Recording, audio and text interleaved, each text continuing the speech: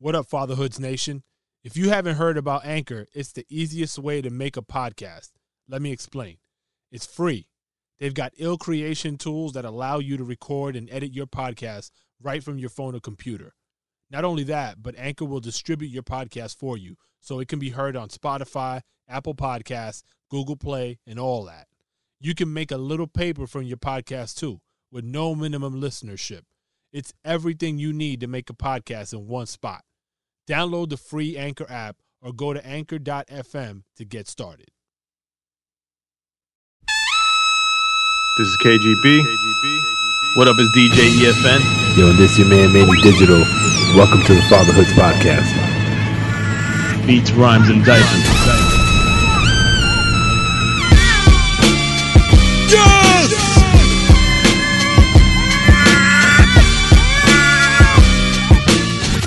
Be a father to your child. So tonight we got another special guest, Jerry Barrow, and he is an esteemed journalist. You've probably read or seen his work on a multitude of media outlets, including BET, The Source, and one of my favorites, Scratch Magazine. He was formerly editor-in-chief of that great publication, and he is the host of his new podcast, Fathers Who Bother, and most importantly, he's a father himself. Welcome, Jerry, to the show. Thank you. That's great. Probably the best introduction I've gotten in a long time. Thank you. All right. You know, K's a professional introducer, so, I mean, you should feel a little privileged. Yes, indeed. Actually not. I usually wing it for the most part. He does the introduction at children's backyard brawls. Right. Michael, not so buffer. Oh, man. So Jerry, we can talk about a bunch of different stuff. We were just kind of riffing about just the podcast world in general. For us, when we started this, it was kind of a combination of just being a little bit of a therapy session to talk amongst each other and gain some knowledge and just talk some shit, and also to talk to other hip-hop artists and kind of break some of the myths that are out there about absentee fathers and all that good stuff.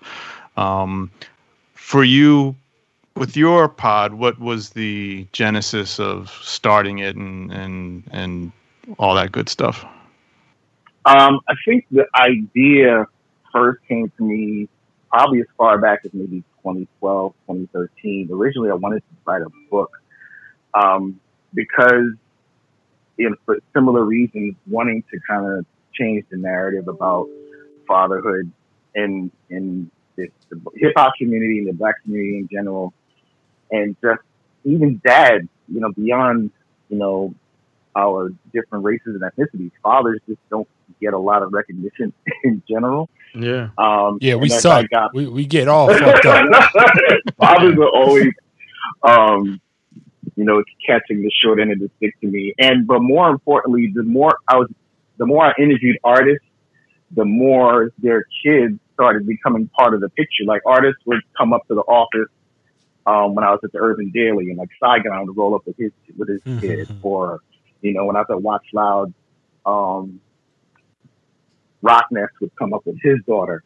And they were just kind of there because they were active and they were with their kids for the day while they were doing their press runs or whatever. And I was like, you know what? I'd like to tell that story. I'd like to talk to them about what it's like being a dad.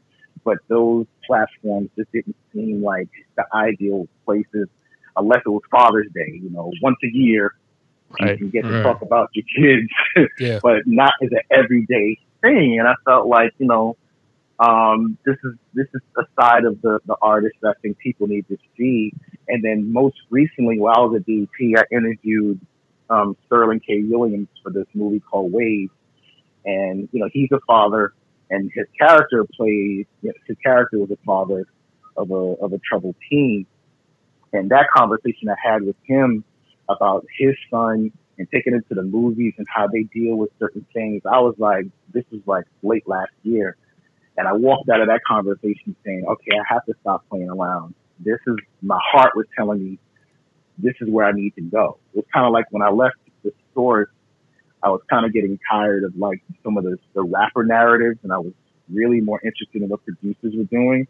And that's when I left to go to Scratch. And I started getting that same feeling again, like, okay, I've heard every type of story under the sun, it felt like.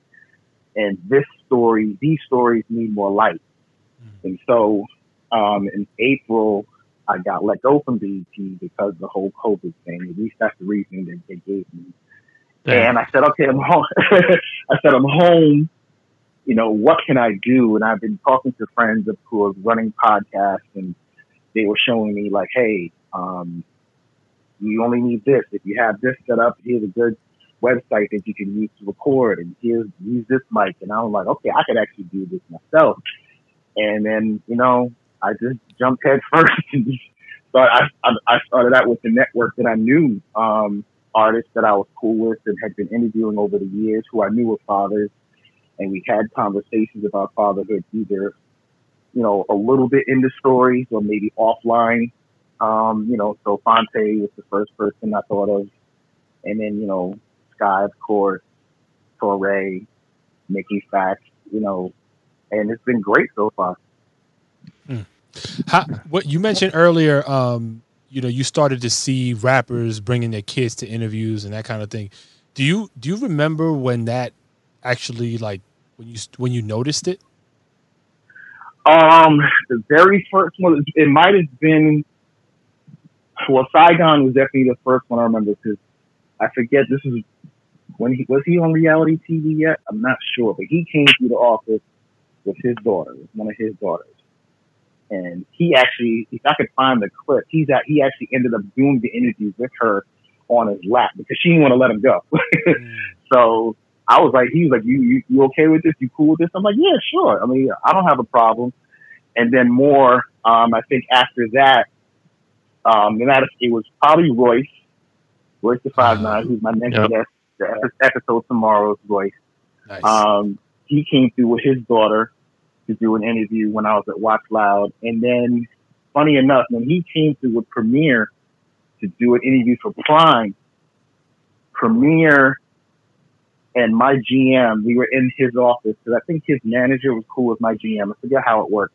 We were all in my GM's office after their interview, and the conversation steered to fathers. I think Premier mentioned something about his kids. I think his kid had either just been born or was young. This was around 2014, 15. So it was like maybe 4 or 5 years ago. And we spent 20 minutes talking about our kids, not about hip hop, not about, you know, music, touring, nothing. Everybody was engrossed in the conversation about their kids. And I was like, aha. I said, okay, I see. And this is something that just was in the back of my mind. That's when I first started noticing it to me. Gotcha. Okay. Yeah. I ask only because you start to see it more and more, you know, over the years. Right. And it's less, it's not that I feel like rappers were like scared or what have you, but like, I guess it's become more okay to do. And now it's a lot more apparent, which is interesting because, I mean, like Kay said, I think one of our initial, or I guess one of the missions of what we do is debunk these stereotypes and these myths, right? Now, not to say that hip hop and society in general isn't full of deadbeat dads or like scumbag, you know, fathers, but there's a huge amount of hip hop dads that are just not, you know, it just doesn't come up, or they're really protective of their kids, so you don't see them out and about with their kids all that often in, you know, in the media. So the assumption is either they don't have any, or if they do, they're deadbeats. And we come to find out that that's not the case a lot of times. I also think that there's, you know, as time progresses, we start to see more and more role models in certain situations. So, you know, think about some years back where, you know, if you're talking music or hip hop, being in a relationship or being married wasn't quote unquote cool. And then you have people that come in and change that narrative. And then it becomes like, oh, I want to aspire to have, you know, to be married and be a power couple. And then I think it almost feels the same on the family side of things, like the aspiration to have a solid family and to have kids and to show that you're taking care of your kids is now and something to be humanize it. proud of. Yeah. Because people, they, an artist is like put on a pedestal and look like they don't even take shit. So, you couldn't even imagine the artist changing a diaper. So it humanizes and it puts them on a different level to people. Right. I think that also, even though I've been hearing songs about fatherhood going as far back as maybe 2003, I think Tyler Crowley had a song called "The Joy." I do want to get. I think Jay and Blue Ivy kind of changed in that, like, put things in a different light for a lot of people because And Khaled too. Very Khaled too. So Khaled for sure with his son. Went ham. He went. He Assad has got A&R credits and all that stuff. But also you got to think Puff too. He named his restaurant after Justin, and named his publishing Justin Combs Publishing. So it's been there. I don't want to make it sound like artists were never talking about it, but it definitely became more common, I would say, in the last 5 or 6 years. I think social media plays a part in that too. The ones that are as comfortable sharing their family and private life did it, and it was like, oh, Freddie Gibbs got a cute baby. Such and such artist got a cute kid. But I remember a time, definitely, you had some artists who were like, my kids are off limits. And that was always in the back of my mind too. Even when I craft questions, I was like, okay, some people might be more comfortable giving their kid's name, for example. So I never really asked, well, what's your kid's name? How old are your kids? I try to keep the questions general enough to make them comfortable answering. And if something comes up in the course of the interview, I might probe a little more, but I try not to go too, I don't want to scare anybody off. Like, oh, I don't want to answer that, stuff like that. Yeah. So I remember reading an interview with LL Cool J in the store some time ago, and the interviewer, he was in the back of a limo with one of his kids, and the interviewer went to ask his kid a question, and LL was like, don't interview him. And I was like, I remember that always stuck out in my mind, that he was like, no, he'll have his time to be interviewed. Now it's not the time. So I know how protective people are with their kids. So as a father, especially. And how many kids do you have, Jerry? I have 2. I have a 17-year-old boy and an 11-year-old girl. They're great. They're great. Yeah, so you almost out the woods, man. Almost. And he starts college in September. If everything goes well, it might be remotely, even though it's local. But yeah, he's almost an adult. I'm teaching him how to drive right now. Wow. Me and my wife. So, and my daughter, we're almost looking at high school. And then, I can see the light at the end of the tunnel almost. Let me ask you guys this collective question. So I don't know if you saw the news as of yesterday. LA Unified School has basically shut school for the rest of this year. I mean, it's all going to be remote going forward when the fall starts back up. I'm guessing that there's going to be a lot of other states and cities following that lead. Are you guys how are you guys handling the thought of that, and how did it go for you guys pre summer break? Well, I'm nowhere near that, so I'll let you guys answer. They're too young. Yeah, I'm gonna punt it over to Jerry since he's our guest. Oh, actually, my kids handled it pretty well. The remote learning, my son's a senior, so most of his courses he was already kind of done. He'd gotten his acceptances, and so he actually had one of his best semesters remotely. And then, my daughter was doing the Google classes, Google Meet. So I think once a day she'd sit with her class on the computer, and they'd have their lessons. And luckily, I think they both did really well with independent learning. And I explained to my son, that this is a precursor to how college is going to go for you, because you're not going to get handheld. You're basically going to get told by your professor at lecture, go read this, come back and be prepared to discuss it. So this is a good setup for him. Right now, New York is still up in the air about whether they're going to fully launch or fully open schools. We prefer that it will remain remote at least for the first until the end of the year. That's my preference because I just don't think they have a handle on how they're going to do this safely. I'm looking at Florida. That governor is trying to push for the reopening, and I don't. His rationale is, what about football season? Nobody cares. Like nobody cares about sports. They want their kids to be healthy, and I just feel like, what about football season? Yo, he said it with a straight face. Yo, E, your man's bugging, E. He said it with a straight face, and I'm like, no one cares about high school and college sports right now. We're worried about safety. Like the NBA can't even get this going yet. Yeah. You know, they're trying out in the bubble. The professionals with all the resources in the world have not figured this out yet. Why are we sending our kids off for the sake of what? Like, I don't get it. I think we should wait. I'm like, I guess I'm more centric about it. So part of me is like, part of me is like, my school age kids. So Jerry, I have 3 kids. I got a 4-year-old girl, 7-year-old boy, and a 13-year-old girl. And so the oldest in particular, I feel like she's like 60% able to handle like social distancing and wearing the mask properly and doing what she needs to.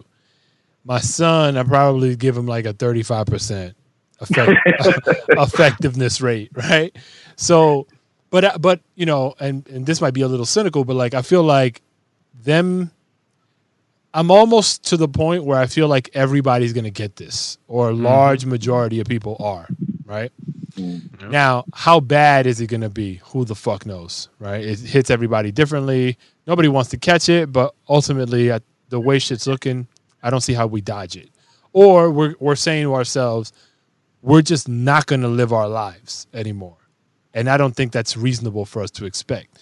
So then if I'm thinking, you know, if that logic sticks, then to me it's like, let's do everything we can to safeguard, you know, to minimize the risk. The precautions, all the precautions. Yeah, like right. I think face masks should be worn. I don't think it's reasonable to expect anybody, kid or otherwise, to wear a mask 5 hours straight, 8 hours straight. I think that's a little bit much. But they got to find a middle ground somehow. I don't have the answer. Somebody I'm waiting to hear from is this guy, Michael Osterholm, who's been all over the news as a kind of one of the experts around infectious diseases. He's got a podcast. Sure that's not Chuck Woolery? No, he kind of does. He kind of does look like him. But the new guy Trump's listening to, Chuck Woolery? Yeah, he shit on Fauci, right?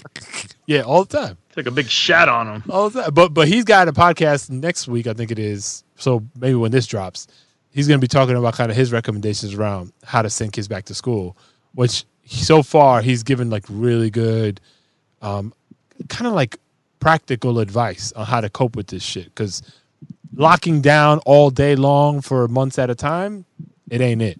So we got to figure out kind of a middle ground that we could be responsible about. So my vote is go to school, but like let's try to do it cautiously.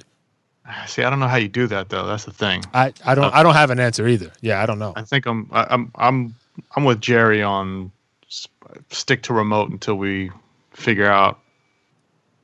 But it doesn't seem like anything's gonna get figured out. That's the yeah. problem. I mean, like I don't have a horse in that race right now because my kids are too young. But I'm with Manny. Like I just don't feel like this is going in any direction where you're just shutting everything down and the shit's still getting bad. You know, like.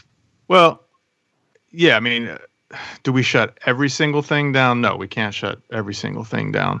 But when it comes to, I guess for me, when it comes to like out here, so I'm LA based, and so there's been, I guess prior to them saying all remote, they were talking about different scenarios of it's full days of school, and then there's a kind of a mid-range where you know, a group of kids come in for the first 2 days, and then a separate group of kids come in for the other 2 days, and then so there's a switch, and there's not quite as many kids there, but again, you're still like, all right, well, the kids got to wear masks the whole time they're there, and you know they can't be next to each other. And like for those that have been around little kids, you know that they're magnets with each other. There's just no, you know, you can tell them 100 times 6 feet, and then you look over and they're going to be right next to each other. Yeah, you know it's impossible. So, it's impossible. And again, it's not like, are people going to get it, and are the majority of people who get it? Is it the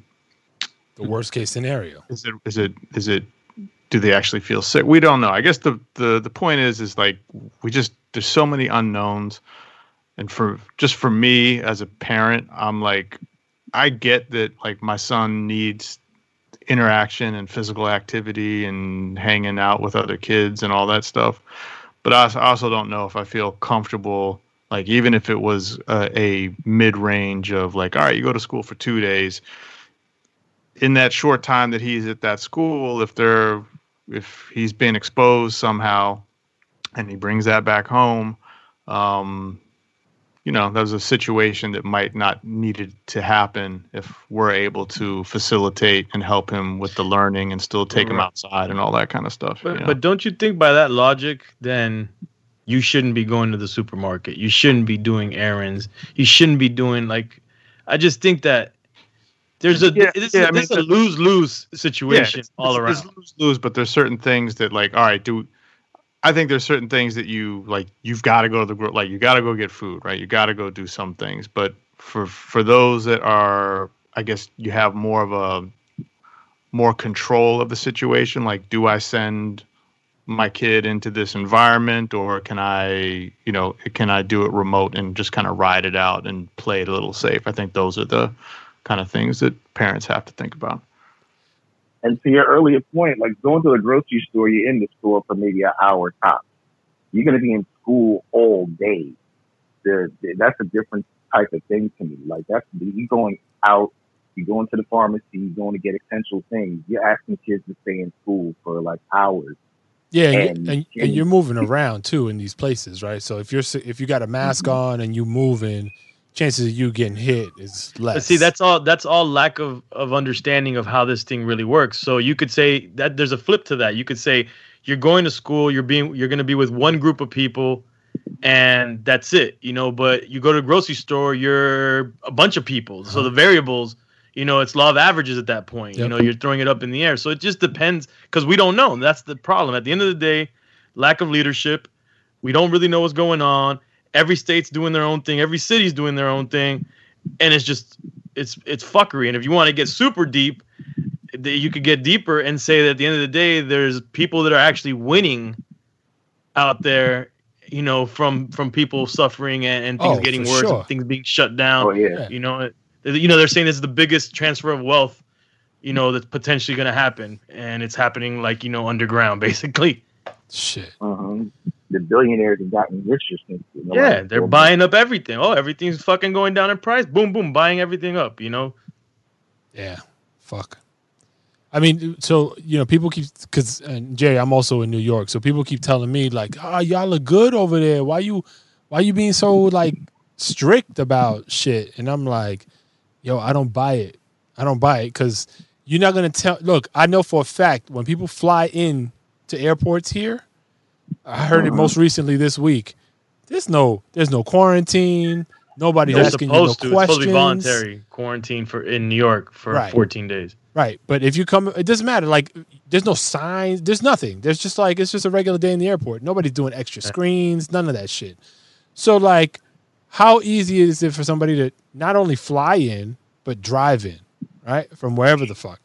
So, like, you're not gonna tell me that we're not gonna see a surge like everybody else. It's impossible. Like, people are moving. So I'm not taking any unnecessary steps. I'm kind of keeping it to what I've been doing.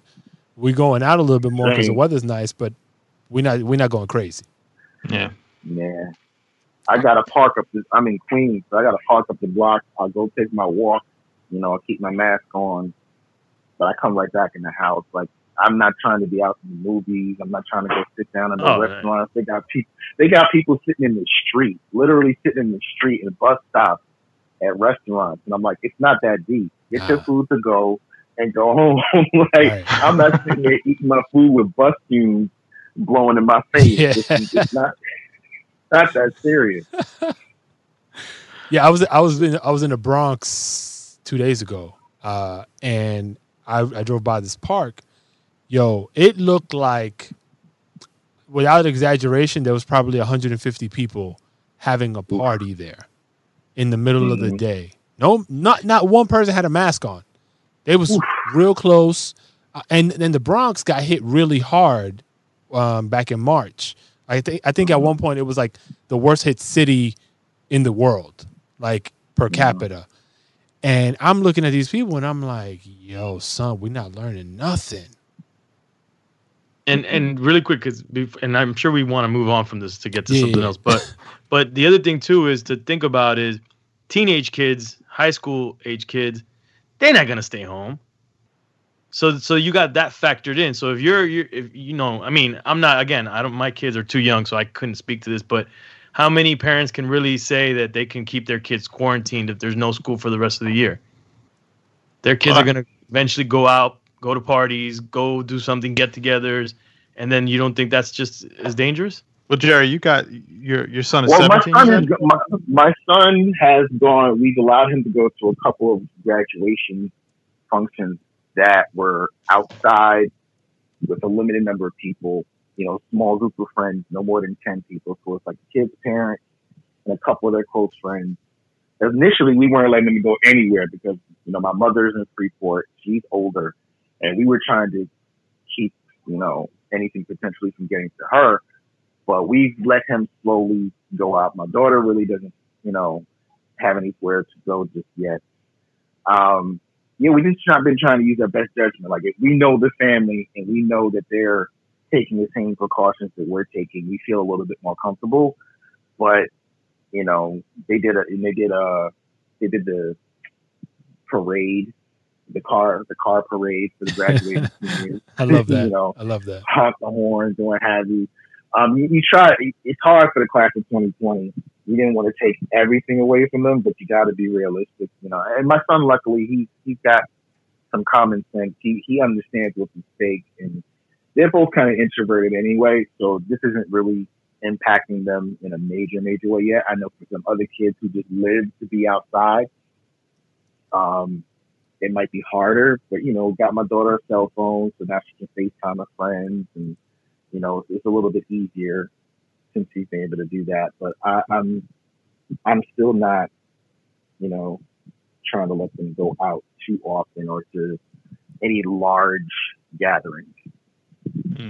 I think that's sorry, just to put a final point on this one.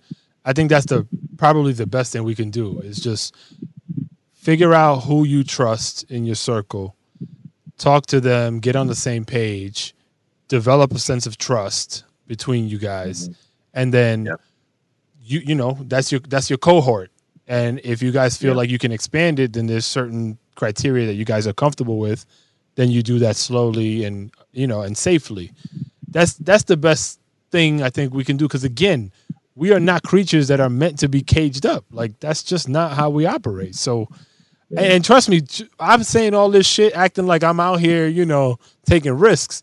My ass is at home, B. Like, I go outside and it's like, yo, I'm in and now. I'm really like, it's like tactical. Like, I'm in the fucking military when I'm outside. I'm just like ducking and fucking bobbing and weaving. But I'm coming to the point where I'm just like, yo, we can't. Yeah. But to your earlier point, Manny, I do feel that it's inevitable that I feel like everybody's just gonna get it. That's how I'm starting to feel right now. And Florida's become the epicenter, supposedly. Yeah. And close to me, I would tell you that in the past 3 or 4 weeks, I know 6 people, 2 of them very close to me that have gotten it. That tested positive. Crazy. Yeah. And overall, I've known about, there's about 10, 12 people that I know. Shit. Personally, I don't even have that many people personally here that I know. So that's crazy. So off of COVID. Yeah. So, Jerry, obviously parenting and being a father is an important thing to you.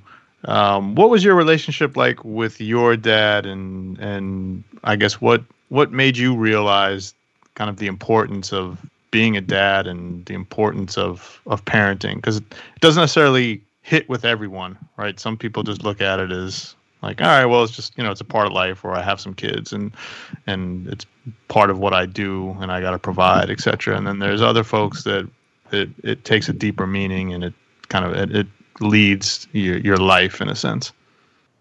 Oh man, my dad, he was amazing. He passed in 2018. He was, he's the reason why I am the type of father I am. He was super involved and there every day. I remember him working 6 days a week and going into the city with him as a kid. He used to work at Citibank, and I remember him getting up at the crack of dawn to go into the city when we lived in Cambria Heights, and everything from work ethic to, responsibility, all of that. He was Guyanese, West Indian, come from an immigrant family. And he was incredible. One of my favorite memories of my dad was, I think I was maybe 6 or 7, and I got my bike stolen. I went down to the corner store, and I asked my friend at the time to watch my bike while I went inside. When I came outside, my friend was standing there like, I'm like, yo, where's my bike? He's like, yo, this kid took it. I'm like, yo, but I asked you to stand here to keep somebody from taking it. He was bigger than me, yo. I was like, oh my God. You didn't beat his ass to the third power? Like, you gotta put hands on somebody after that. Yeah, I was like 7. It wasn't even like a thought. Okay. I was real young. So this is my second bike. This is a bike I had been kind of building, putting little pegs and grips on there to try to make it look flyer than it was. And somebody saw it and took it. I went home crushed and told my family, I think my pops was on his way home from work. My block in Cambria Heights, I love them. They all motivated to go look for the bike. This is how things were in the 80s. So everybody was driving around when Jerry got his bike stolen. Let's go try to find the bike. And I remember driving around one of my neighbors to try and find the kid. Nothing. Got back home. I'm sitting on the curb, just like, damn, everybody's telling me, oh, we'll get you a new bike. We'll get you a new bike. I look up, and here comes my father on his 10 speed with my bike in his hand in tow. And I was like, what the heck? Like, how? And he was like, I went up such and such block. I saw the bike on the lawn. I went up to the kid and I took it. The kid's mother came outside and he was like, this is my son's bike. And he took it and just took it. He didn't say nothing. He just took the bike back. And you hear about folks getting their bike stolen. The chances or the odds of getting it back are like 0 to none. Because most dudes, they go to other neighborhoods to see a bike. This kid was dumb enough to steal a bike from his area, And that day, my dad was cemented as my superhero, And we had our ups and downs when I came back from college. You go away, you think you've grown. I came back. I'm living in the house. I'm used to going out and doing whatever I want. And 2 kings can't live in the same castle. So I remember things were real tense with us after I came back from college. And then once I moved out on my own, the relationship got infinitely better. So he's like, okay, now you're grown, you're doing your own thing. And there was more of an equality there. But yeah, like I remember the first time I looked in the mirror and saw my father's face. I was like, oh shoot. And even as a parent, the first time I said something and heard my father's voice come out of my face. You got life too good. I'm like, oh shoot, that's dad. So yeah, I had a great relationship with my dad, and he's a big reason why I'm the father that I am. That's dope. Yo, what's up? What's up with the parent that doesn't say anything to their kid who comes back with a bike? I'm thinking to myself, like, if my kid came back and left and has a new bike, I'm not going to question. Like, right? Where did you get that? Right. Exactly. So I mean, the 80s were kind of rough though. Like, oh yeah, shit was real. People jacking shit left and right. Yeah, this was maybe what 82, 81, 82. Yeah. I turned 46 on Saturday. Oh, So yeah, this is like 82. So nice. different, Damn, different son. time. Yeah, that's wild shit. Let me ask you guys. Let me ask you guys a question now. So my little one, and actually a friend of ours also mentioned the same thing. So my 4-year-old, and Jerry, I'm really curious how you kind of got through this because I'm not out of the woods yet.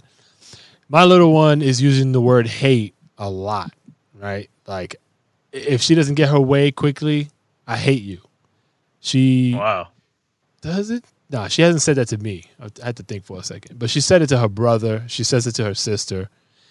And it pisses me off. But you know why she's doing it, because it's she understands what she's doing, which I thought initially wasn't the case, but she knows what it means because I straight up asked her. I was like, "Yo, so do you know what hate means?" She goes, "Yeah, it's when you don't love somebody." I was like, "All right, we on the right track." I mean, it's deeper than that, but she understands, and I'm like, all right, it's just a phase, and I know it is, but she's manipulating the situation so much with it that now I gotta get like kind of MacGyver about it. Like I can't just be like, yo, chill, it's wrong. Like I gotta get more creative about the situation, just kind of move her away from it, because she has the power now to utilize it effectively when it makes sense for her.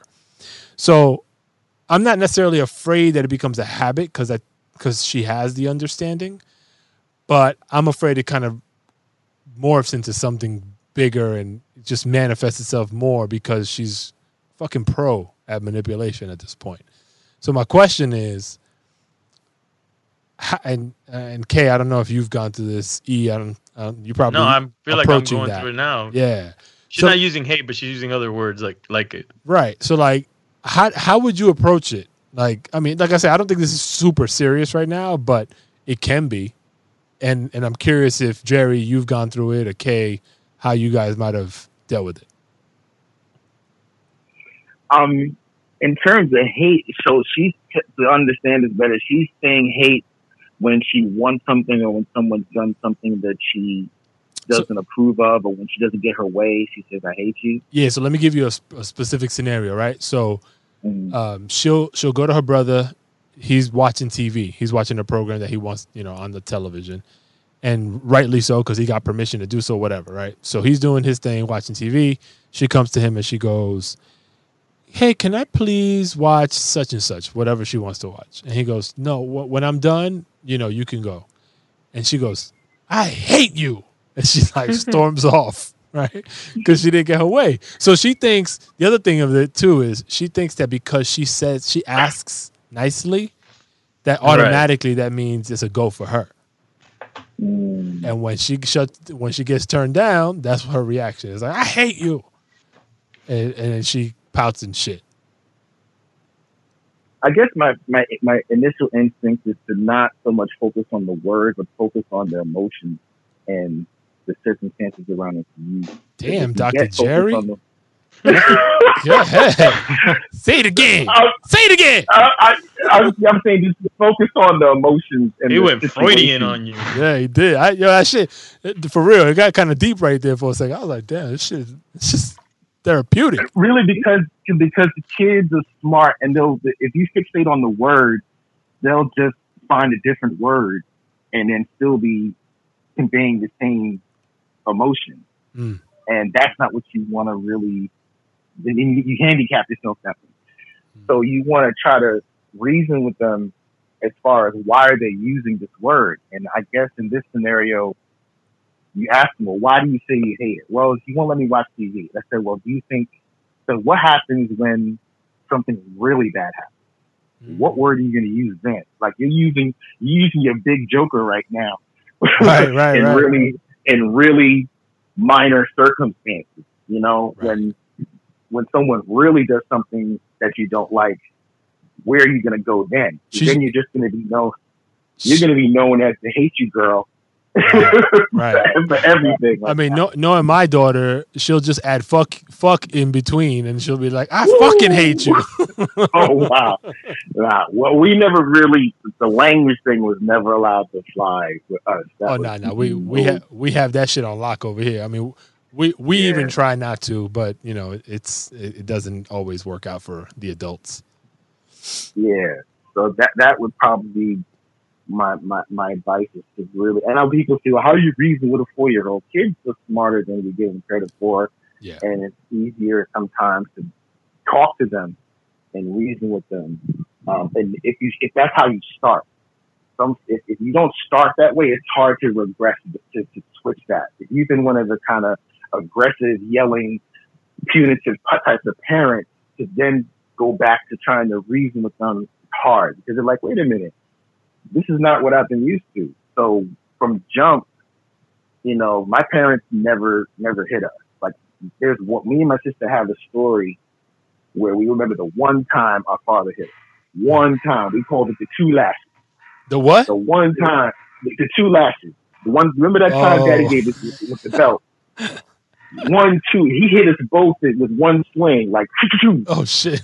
And that was the only time he ever in life, ever. And that one time was enough for us to remember, and we never did nothing. But later in life, you know, I talking to him, you know, I realized he hated that. He hated when he did that, never wanted to do it again. And I had a similar situation with my son. I never hit him. And one time he talked back to me, I think he was maybe 9. I said, I don't understand you sometimes. He said, well, I don't understand you sometimes. Ooh. My hand, before I even could get my hand up, before I could even stop myself, my hand was already tapped in his mouth. Right. So I was like, I couldn't believe he had the audacity to talk back to me like that. Yeah. And I felt horrible. I remember going to work and running into my boy Dave Swan from God. He's like my co-D when it comes to the parenting thing, because our kids used to go to school together at one point. And I remember telling him, Dave, I hit Justin today. I feel awful. He's like, oh man, I know. And I was like, I'm never letting myself get that angry again. Yeah, but let me ask you real quick before I hand it over to Kay. Okay. You when that happened, right? Did you show how remorseful you were, or did you keep the front like, yeah, I did that shit, you better watch it? And what? Nah, I told him I was wrong. I told him afterwards. That's noble. That's noble. I don't know if I would have done that. I kind of would have played the front and maybe apologized later. Not in the moment. It definitely wasn't in the moment. Okay. Like after I did it, I cooled off. I think maybe when I came back home later, I was to talk to him and said, listen, I know this morning that wasn't cool. That will never happen again. And no, but not in that moment. I was too angry. Yeah. But I felt awful to myself as soon as I did it. I saw the look on his face.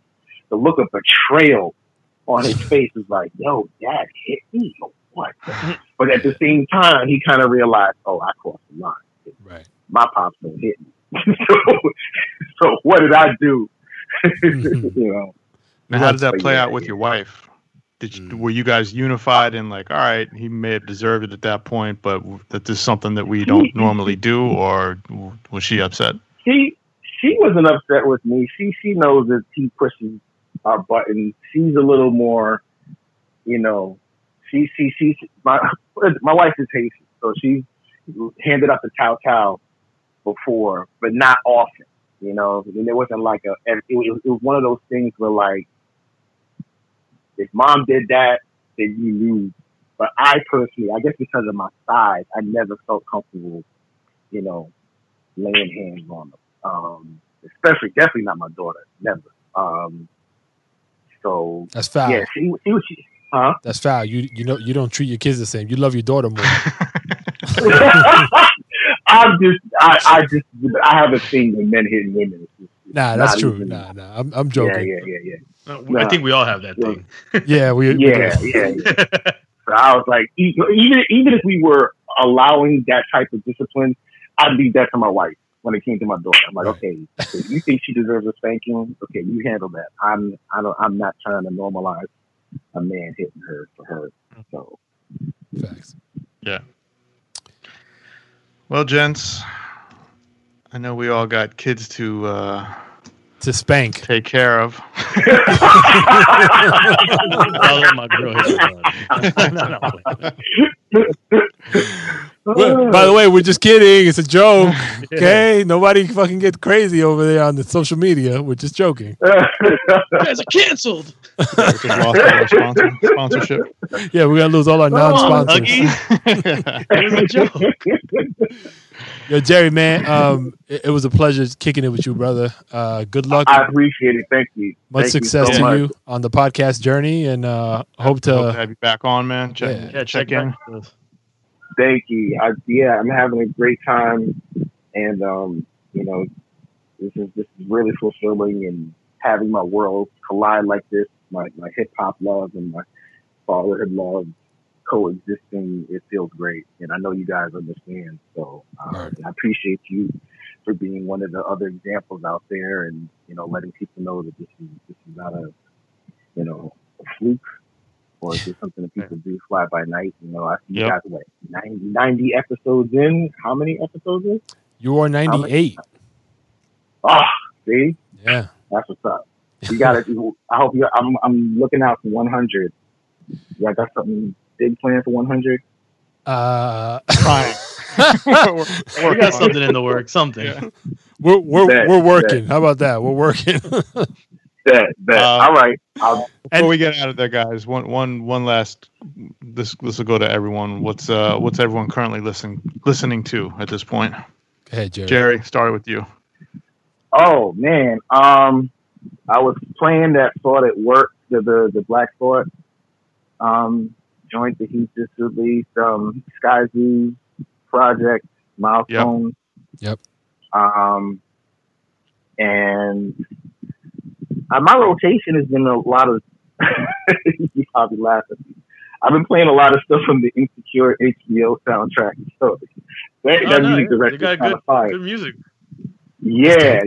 They got some fire. They dropped a song by Son of the James. It's like a called Things I Should Have Said. It's like sorry. And yeah, so that's a vibe I've been on lately. Okay. I've been repeating Kid Cudi and Eminem. I forget the name of the song, but I'm trying like it hit me because you kind of got to listen to shit a little bit so you can figure it out.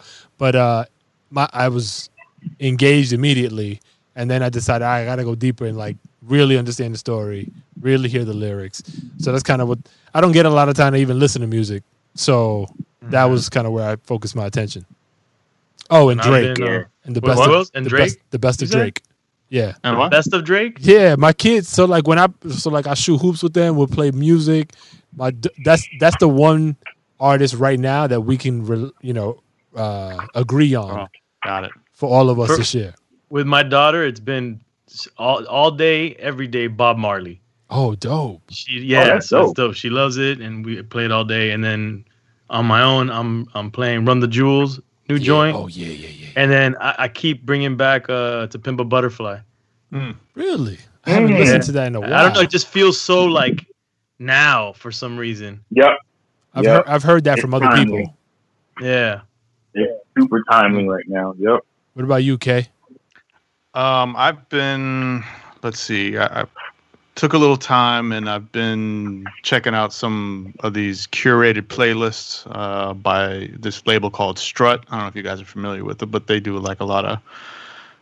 They release like a lot of obscure international, like world funk, I don't know, soul, jazz type stuff. Yeah. So they had Eclectic K over here. Yeah, they had some cool stuff that I've been checking more on, like kind of Afro pop style stuff, and then I started going down a rabbit hole of 80s house, like Todd Terry style stuff, just kind of reminiscing because that used to be something that I dug, those sounds, and then some UK grime also that I've just been getting. Oh, you got a lot of music time, son. I wish. Not really. I mean, these are really quick, like kind of quick hits. Like, oh, let me, I found myself like trying to go to sleep to some music lately. Yeah. That's something I remember doing as a kid, and so I've been trying to do a little bit of that more lately. But with the UK grime, what I used to like, because I'm a big reggae head, and I used to really like in the 80s and 90s a lot of the reggae and hip hop collaborations and mashups and stuff. And what grime reminded me of is because it's, you know, there's a lot of patois and West Indian influence, and so on top of the beats, it reminds me of that style. So. I gotta check. You gotta send me some of that then. That sounds dope. And there it is. All right, fellas. Pow. Later, y'all. Pow, pow. All right. Thanks so much, man. Thanks, All right, Jerry. man. Appreciate it, man. All right. All right. Peace. Later. Peace. Yo, be a father. If not, why bother, son? A boy can make 'em, but a man can raise one. Be a father to your child.